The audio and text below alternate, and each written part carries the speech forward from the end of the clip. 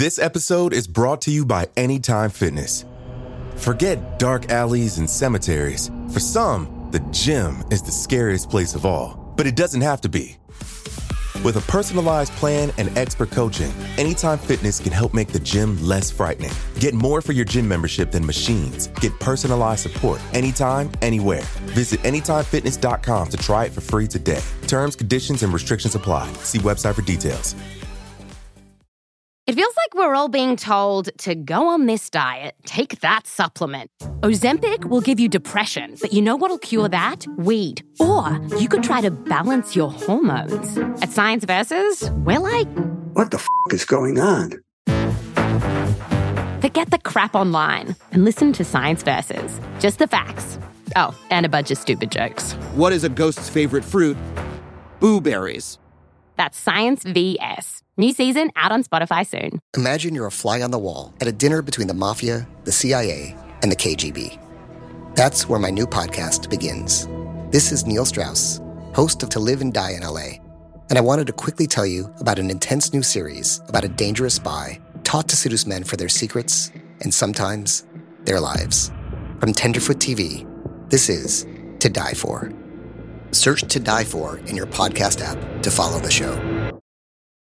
Due to the graphic nature of this woman's crimes, listener discretion is advised. This episode includes discussions of murder, abuse, and assault that some people may find offensive. We advise extreme caution for children under the age of 13. On September 25, 1959, the NYPD responded to a 911 call. 2 bodies had been found in a Cadillac in Queens, New York. When the investigators arrived, the headlights were on and the engine still running. The passenger, Janice Drake, was an ex-beauty queen and a dancer, but the man sitting in the driver's seat was none other than Anthony Carfano, otherwise known as Little Augie, a well-known mobster that operated on the Lower East Side. The assassin didn't leave behind any clues, but the police had their eyes on Tony Mira, a gangster working for the mafia's Bonanno family. Mira disappeared in the days after the murders. The police staked out his known associates and hideouts, hoping for a lead on the mobster's location. Finally, someone showed up. But it wasn't Mira. It wasn't even another mobster. It was a woman. She was 5'3", wore a skin-tight dress, and carried a toddler. The detectives were baffled. They had no clue who this woman was or what connection she might have to Tony Mira. But they would soon learn that, despite her innocent appearance, Arlyne Brickman was capable of crimes rivaling that of any mobster. If she revealed all the secrets she knew, the entire mob could come crumbling down.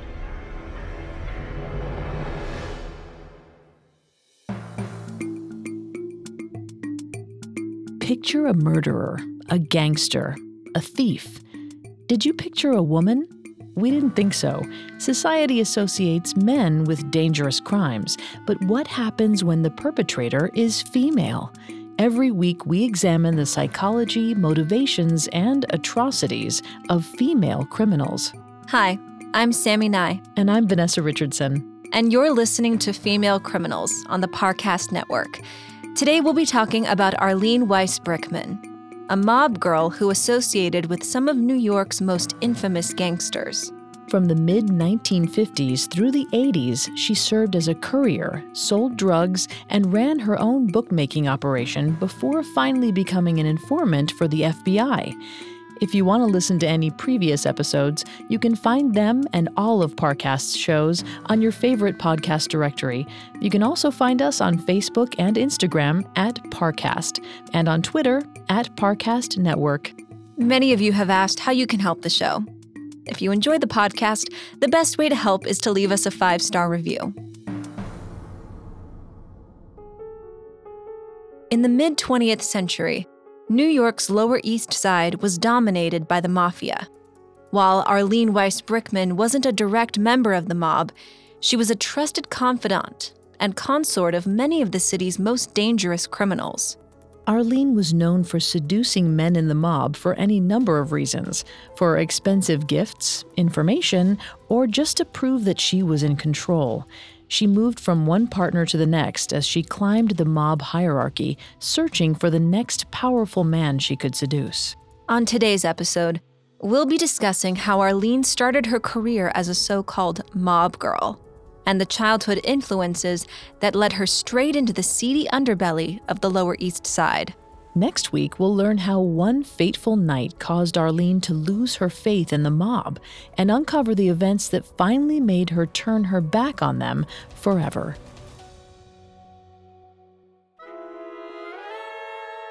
Arlyne Weiss was born on August 8, 1933, to Irving and Billy Weiss in New York City.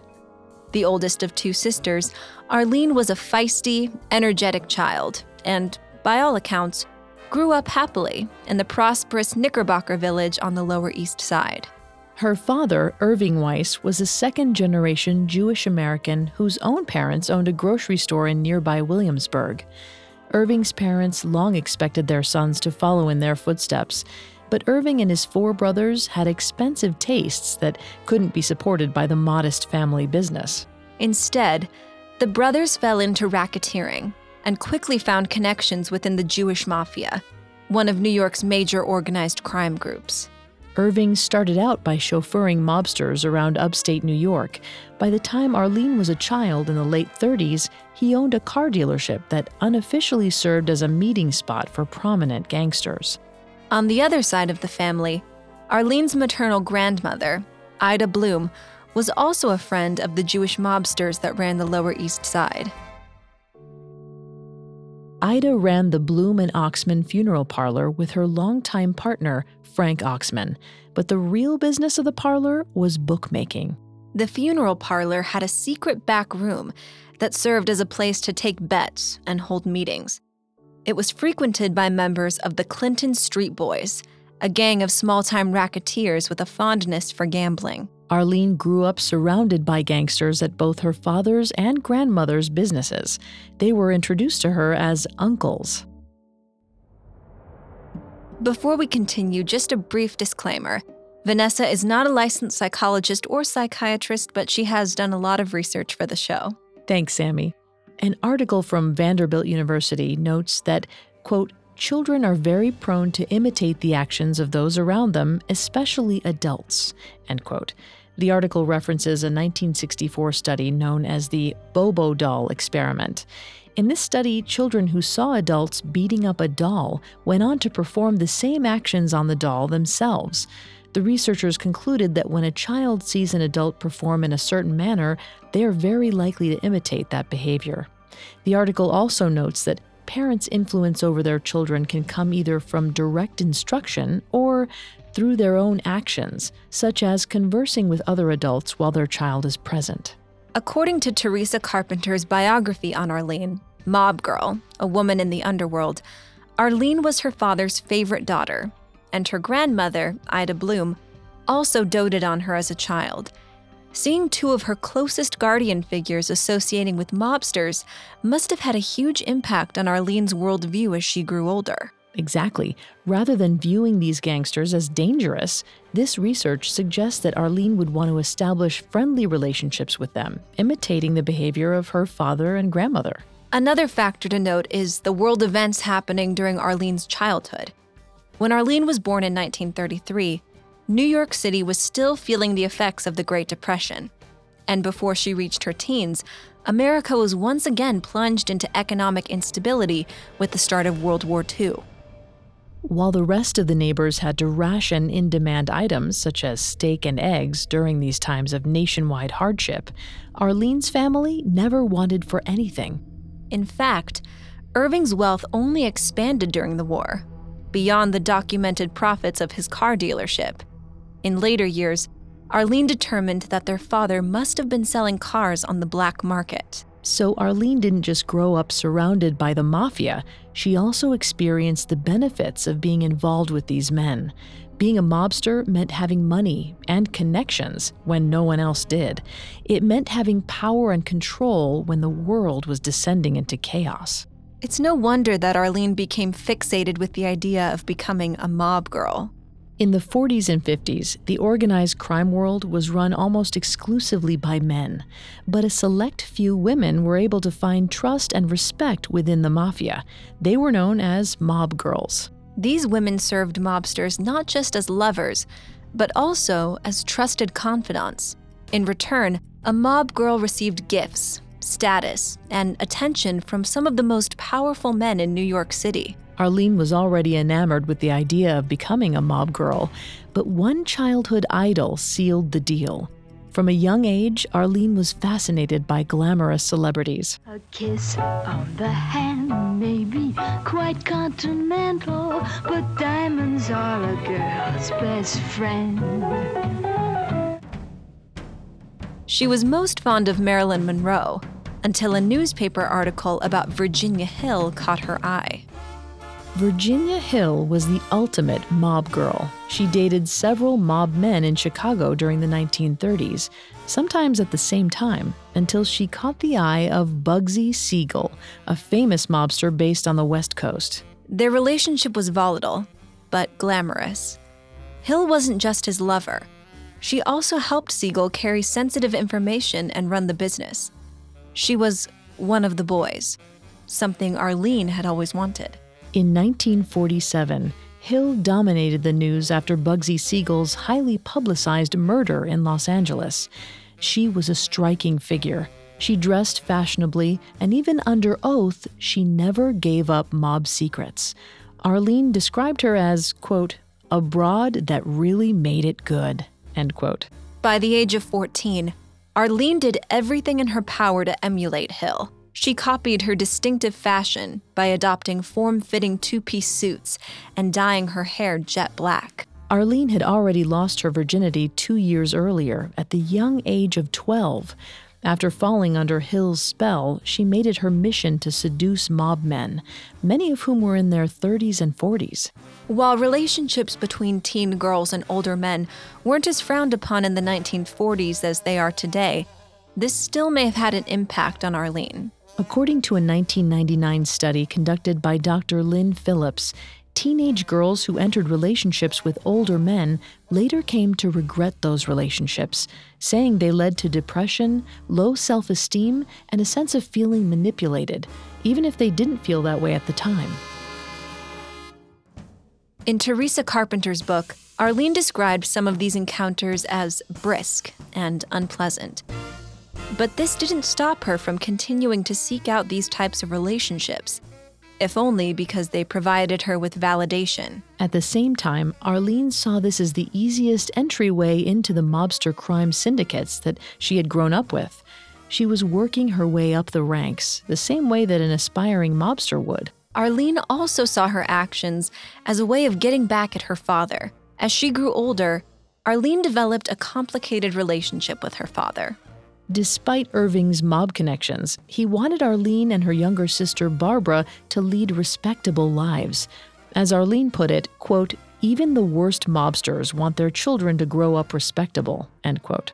Arlyne may have occupied a high place in his affections, but when it came to business, she was left in the dark. She once recalled sitting alone and waiting for her father as he met with Al Capone in a private location. These secretive meetings may have made Arlyne even more desperate to become involved with the mafia. As a child from a wealthy family, she was provided with almost anything she wanted. The business of the mob was one of the only things that was forbidden or out of bounds for Arlyne. This may have made the mob world seem even more tantalizing. Arlyne was surrounded by members of the Jewish mafia from a young age, but it was the Italian mobsters that she found the most attractive.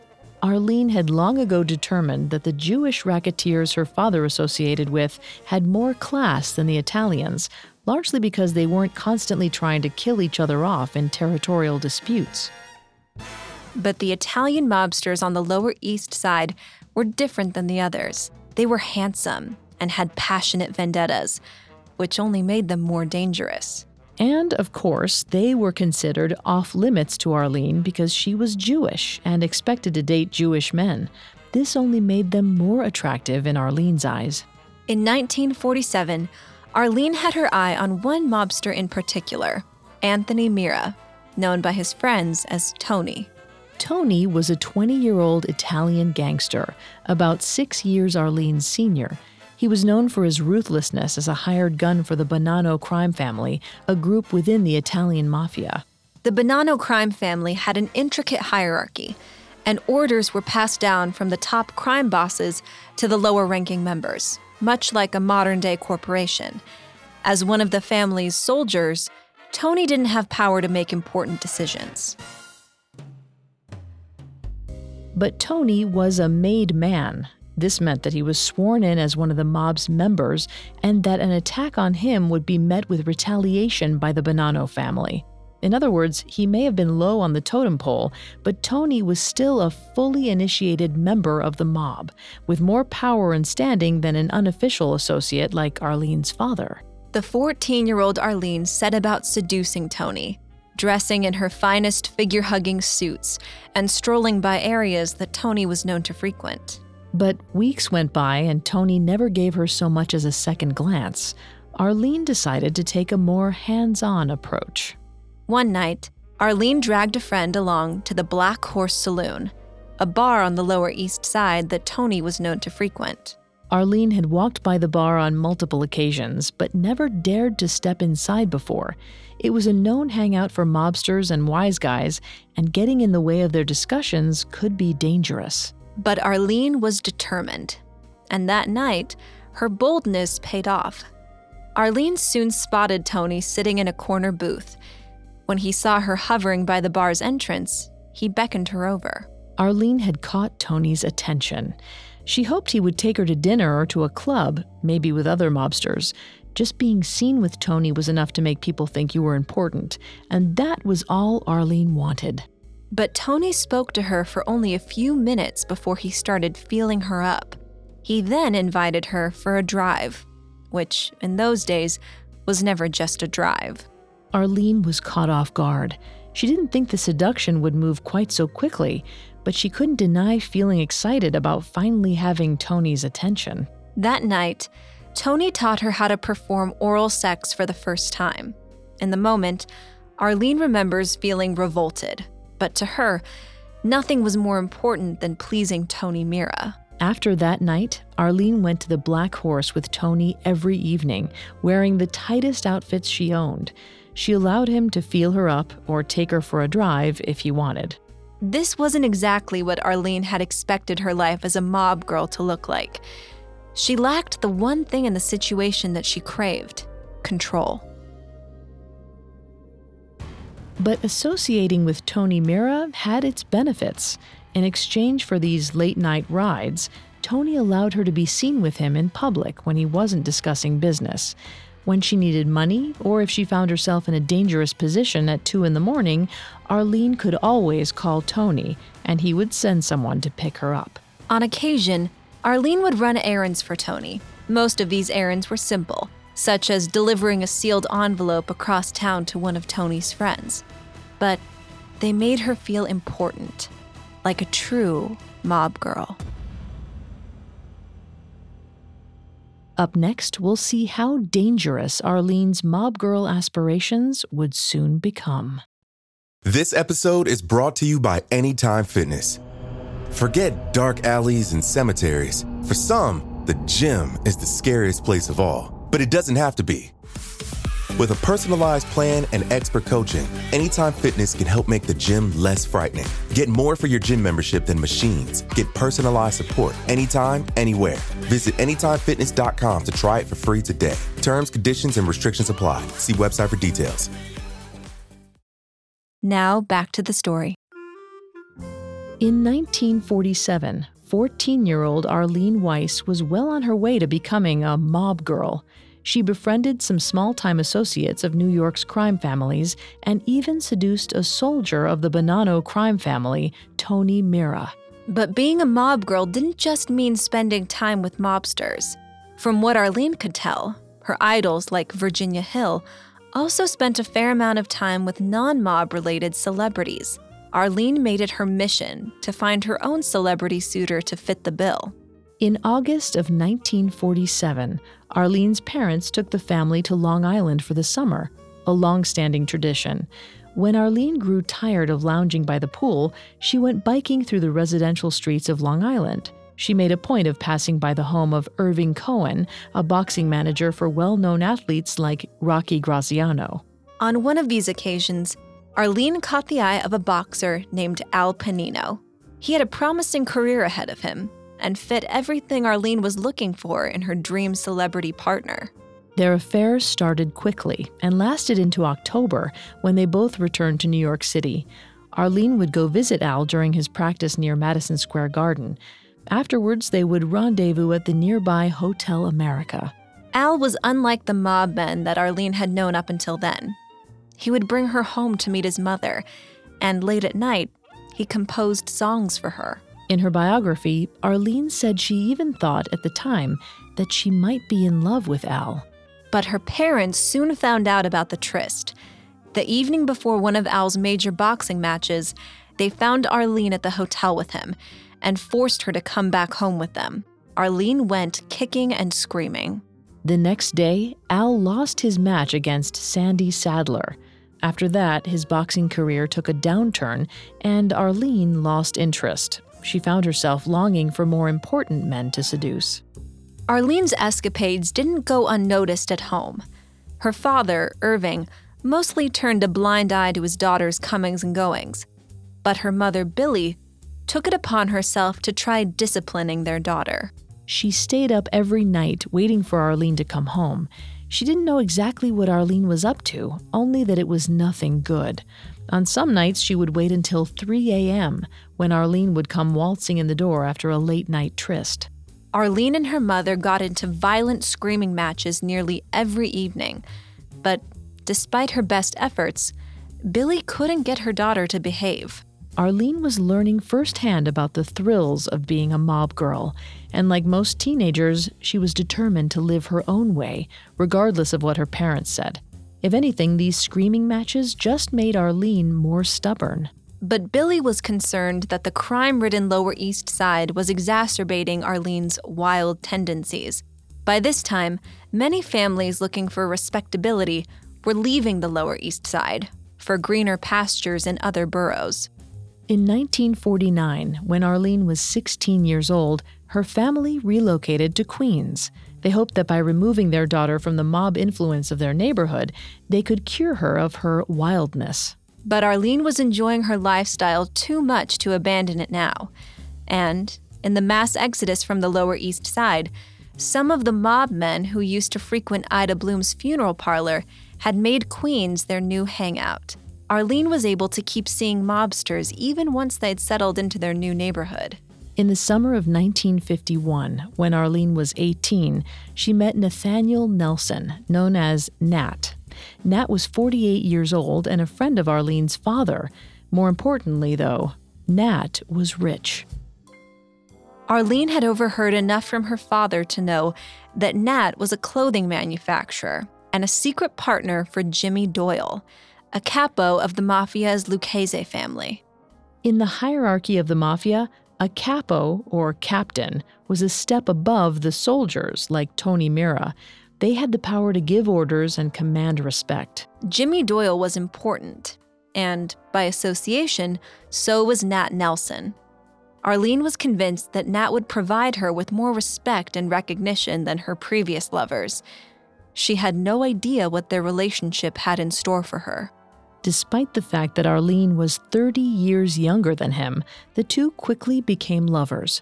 Arlyne's father noticed the attraction between the two and warned Arlyne to stay away from him. But if anything, this only made Arlyne want him more. Nat Nelson was smitten with Arlyne from the beginning. He gave her expensive gifts and money, and after a couple months, he even started talking about marriage. Arlyne enjoyed spending time with him, but she wasn't sure if she was ready for marriage, especially not to a man who was so much older than her. She told him they should spend some time apart, hoping that he would forget all about the proposal and come running back to her on a less serious basis. To her surprise, Nat instead took up with another young teenager, frequenting the same bars that Arlyne and her friends went to. Arlyne found the situation intolerable. She decided to spend some time away for her 18th birthday and went to Concord with her grandmother, Ida. Arlyne told her grandmother everything, and she listened without judgment or concern. But as they were preparing to go dancing one night, there was a knock at the door.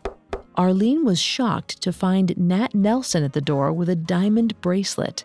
The couple reconciled and spent the next 3 weeks together under Ida's roof. It was hardly surprising that, with such an introduction, Ida encouraged Arlyne to accept his marriage proposal. According to Teresa Carpenter's book, Ida told Arlyne that, quote, if she married Nat, she would have everything she wanted, and she wouldn't have to run around anymore, end quote. Arlyne was still unsure, but she started spending more time with Nat. In the fall of 1951, 18-year-old Arlyne found a job as a model for the Letty Doyle Dress Company. She worked every day and spent her evenings with Nat in his apartment on West 55th Street. Everything was going well, until the early winter of 1952, when Arlyne noticed that Nat was acting differently. Perhaps because of Arlene's interest in the mob, Nat made a point of taking her to restaurants frequented by Jimmy Doyle, showing off his connections in the mafia. He always enjoyed flaunting his wealth and connections, but he'd always been respectfully deferential in front of the mob bosses like Jimmy Doyle. But in the winter of 1952, Nat started openly bragging about the deals he was making, the people he was meeting in the trucking business, and the favors that he was doing for the boys. Nat's attitude was wearing on the mob. Arlyne noticed that whenever the two of them entered La Fontaine, Doyle turned his back and ignored Nat. Arlyne didn't know the particulars of what had happened, but there was obviously a problem. On the morning of February 9th, 1952, Arlyne and her grandmother decided to go shopping. Before they set off, Arlyne wanted to stop by Nat's apartment, hoping he could give them some money. As Arlyne got off the elevator on Nat's floor, she ran into none other than Jimmy Doyle, walking out of Nat's apartment. The mob boss glanced at her face. He seemed alarmed, but he didn't speak to her. He simply got on the elevator and left. That was when Arlyne noticed that Nat's door was partially open. She walked in carefully, calling his name. Nat was lying on the floor, dressed in casual clothing, with all of his jewelry still on, and a bullet hole between his eyes. Arlyne ran from the scene as fast as she could. She jumped back into her grandmother's cab, which was waiting downstairs, and hurried back home. Arlyne had always known that the mob was dangerous. That was part of the reason why she was attracted to these gangsters in the first place. But this was the first time she saw firsthand exactly what that danger meant. Even worse, she had accidentally caught Jimmy Doyle at the scene of the crime. There was no telling what the mob would do to keep her quiet about the murder. Arlyne spent the next 3 days at her parents' apartment, listening to the news and waiting to hear from Jimmy Doyle. She remembers not grieving for Nat, but rather worrying that she would be next on Doyle's list. 4 days after the murder, Arlyne finally got a call from Jimmy Doyle, asking her to meet him at a hotel. When Arlyne asked him why, his only answer was, "You know why." Arlyne was convinced she'd be walking into a death trap. She dressed in her most fashionable outfit, tossed a fur over her shoulders, and grabbed a taxi to meet him. She recalls thinking, quote, "If I'm going like this," end quote. But when Arlyne finally met Jimmy Doyle face to face, she was surprised to learn that he had no intention of killing her. Instead, he told her that he always liked her, and they proceeded to have sex. From that moment on, Arlyne was on call for Doyle whenever he wanted to have sex. It was a humiliating experience for her, but she was too afraid to say no. Arlene's seductions had always been about control. She discovered from an early age that she could control men in the bedroom, even the most powerful, dangerous ones. But with Doyle, Arlyne had no control over the situation. She was still only 18 years old, and she was afraid that if she refused Jimmy, he might kill her like he killed Nat Nelson. Her humiliation only grew when Doyle started passing her off to his business partners, Johnny Dio and his brother Frankie. As the situation spiraled out of her control, Arlyne grew depressed and overwhelmed. She lost her appetite and was constantly frightened.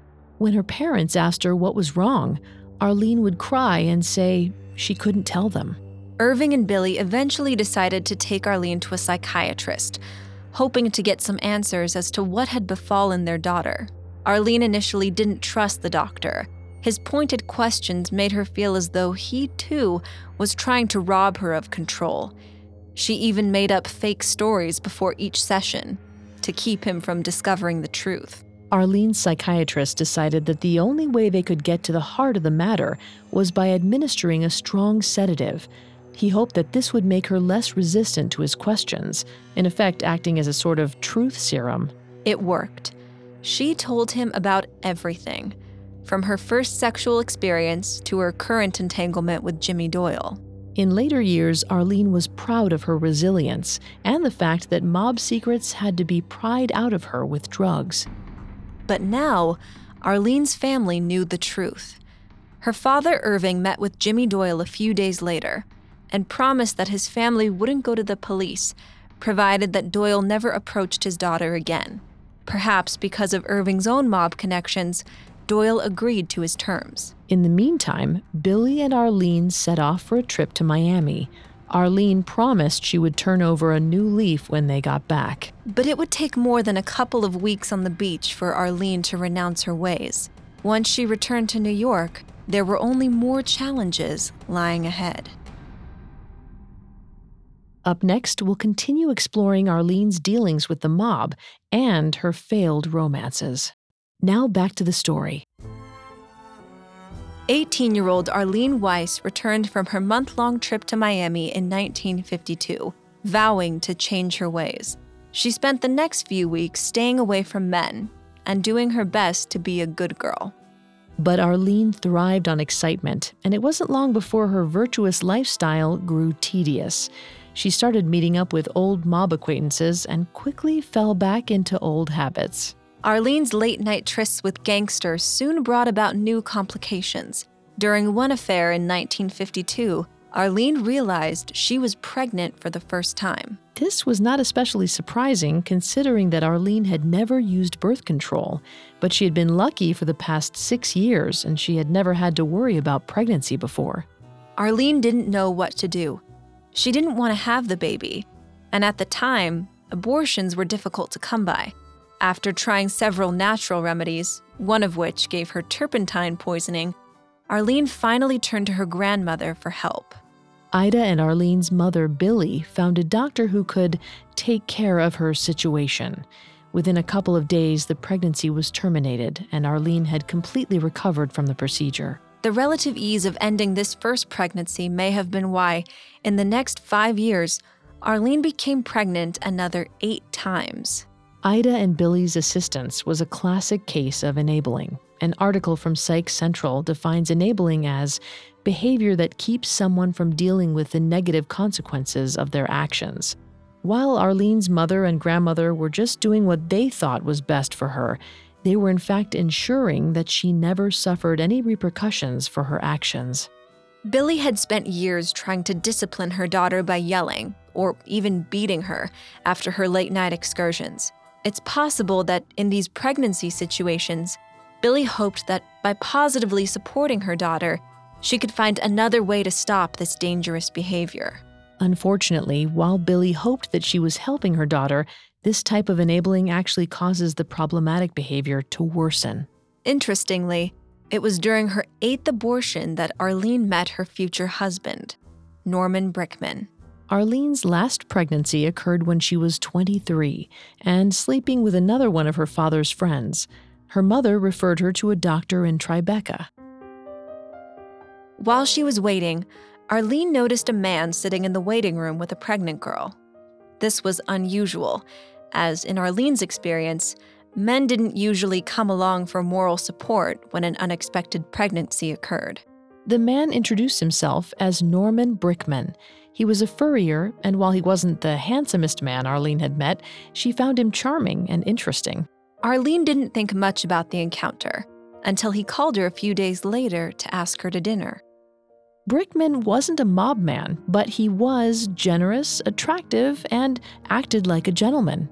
He gave her furs and treated her with kindness, which, after her past experiences with mob men, she found refreshing. Norman asked Arlyne to marry him less than 2 months after they began dating. And strangely enough, she said yes. She may have had an ulterior motive for doing so. Her younger sister, Barbara, had just become engaged, and the whole family was looking forward to the summer wedding. Arlyne was dissatisfied with her sister being the center of attention for a whole summer. So when Norman proposed, Arlyne said yes without a moment's hesitation. Arlyne's family was concerned about the engagement for several reasons. For one, Norman was still married. He and his wife were legally separated, but the divorce hadn't been finalized yet. For another, the circumstances of the couple's meeting made Billy nervous. She didn't want her daughter marrying a man who was not only married, but had a pregnant girlfriend as well. But Norman had assured Arlyne that the woman he was with at the abortionist's office was merely a friend. And Arlyne believed him. Despite her selfish motivations for rushing into a wedding, she truly wanted to make this marriage work. Her own parents' marriage and Ida's relationship with her partner Frank had shown Arlyne the benefits of a strong partnership. Beyond that, Arlyne knew that if things between her and Norman didn't work out, then her sister's wedding would appear all the more spectacular. She couldn't let that happen. Unfortunately, it didn't take long for the marriage to sour. During the honeymoon, Norman's behavior changed drastically from when he was courting Arlyne. He became moody, sulking for hours on end, and drinking excessively. Arlyne couldn't account for his change in behavior. She resolved to fix it by throwing herself wholeheartedly into her duties as a housewife. She pressed Norman's shirts and cooked for him. But this didn't ease the growing tension between the couple. Within a couple of weeks of their wedding, Arlyne discovered that her husband was having an affair with another woman he had gotten pregnant, named Chicky. Arlyne demanded that Norman give up his mistress. He appeared to acquiesce, but the young couple's troubles were only beginning. In June of 1957, 2 police officers came to the Brickman apartment looking for Norman. It was then Arlyne learned that Norman's business was in trouble. He had taken a pile of furs on consignment, but instead of delivering them, he sold them in secret and pocketed the money for himself. Arlyne turned to her father, begging him to help Norman stay out of jail. Irving used his mob connections to get Norman out on bail until his hearings. Arlyne was relieved. At last, her husband needed her. She was the one in control of the relationship. Around this time, in early July, Arlyne discovered she was pregnant. And this time, she wanted to keep the baby. When Arlyne told her husband the news, he seemed thrilled. He convinced her to spend a few weeks in Concord with her grandmother, relaxing for the baby's sake. The couple seemed closer than ever. But in the days before Norman's court hearing, Arlyne felt guilty for leaving her husband alone in New York.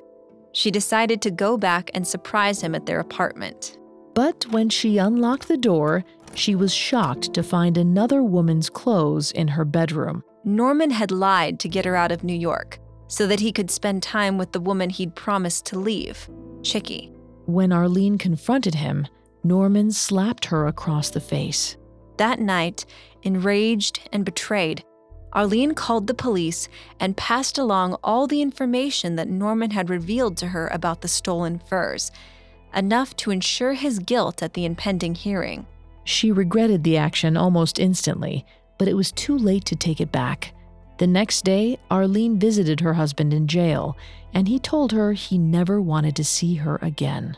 In the days to come, Norman accepted a plea deal that sent him to a maximum security prison in Ossining. Arlyne moved back to her parents' apartment, where she found herself alone, miserable, and pregnant. Arlyne's daughter, Leslie Rebecca Brickman, was born sometime in the spring of 1958. At just 24 years old, Arlyne was a single mother with a failed marriage and a newborn to take care of. Seeking to take back control of her life, Arlyne fell back into her old coping mechanism, seeking out the companionship of mobsters. Once her divorce from Norman was finalized, Arlyne reignited her relationship with Tony Mira. Through Tony, she met another gangster named Alphonse Mosh, known to his friends as Funzy.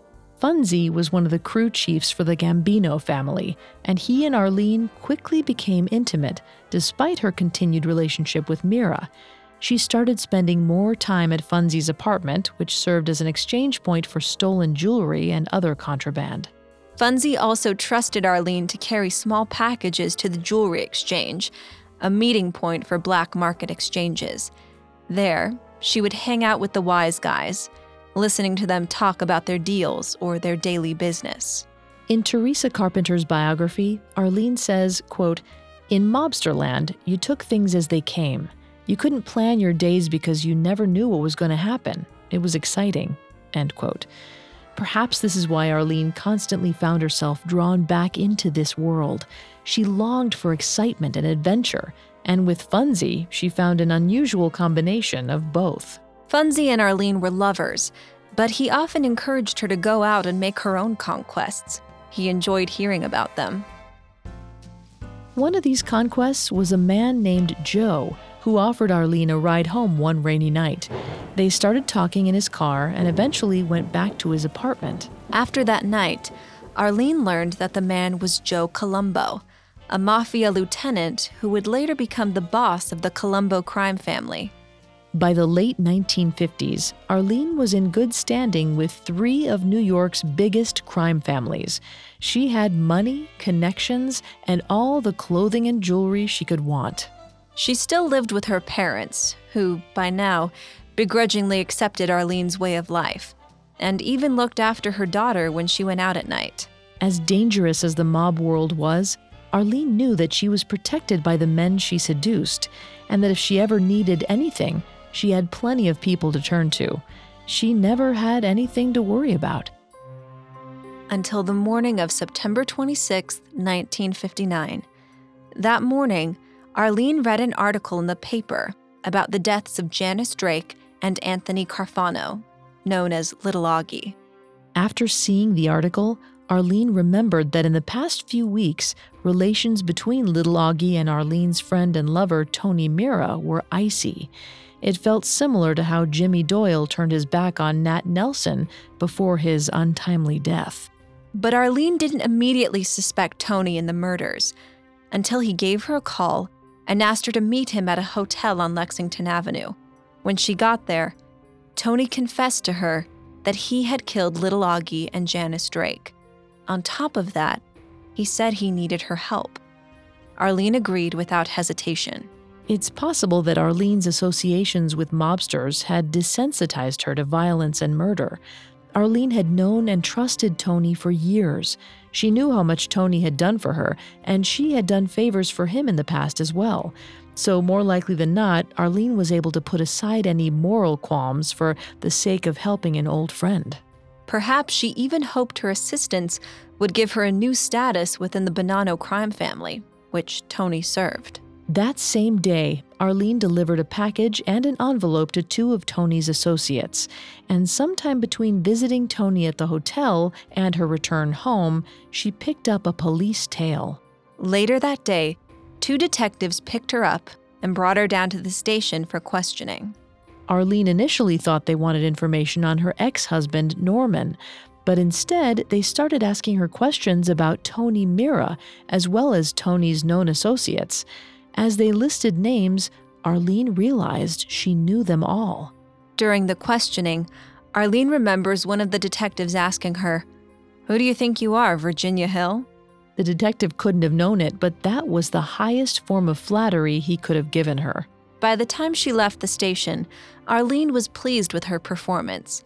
She was finally a true mob girl, a trustworthy confidant who wouldn't crack under pressure. But it wouldn't be that way forever.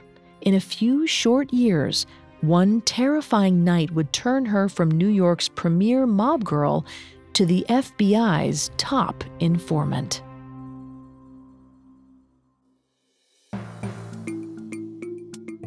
Thanks again for tuning in to Female Criminals. Next week, we'll talk about how Arlyne Weiss Brickman started dealing drugs, ran her own bookmaking operation, and eventually became a government informant. You can find more female criminals and all of Parcast's podcasts on Apple Podcasts, Spotify, Stitcher, Google Play, CastBox, TuneIn, or your favorite podcast directory. Many of you have asked how you can help the show. And if you enjoy the show, the best way to help is to leave us a 5-star review. We'll see you next time. Female Criminals was created by Max Cutler, is a production of Cutler Media, and is part of the Parcast network. It is produced by Max and Ron Cutler, sound designed by Carrie Murphy, with production assistance by Ron Shapiro and Paul Mahler. Additional production assistance by Carly Madden and Maggie Admire. Female Criminals is written by Liz Dorovitsin and stars Sammy Nye and Vanessa Richardson.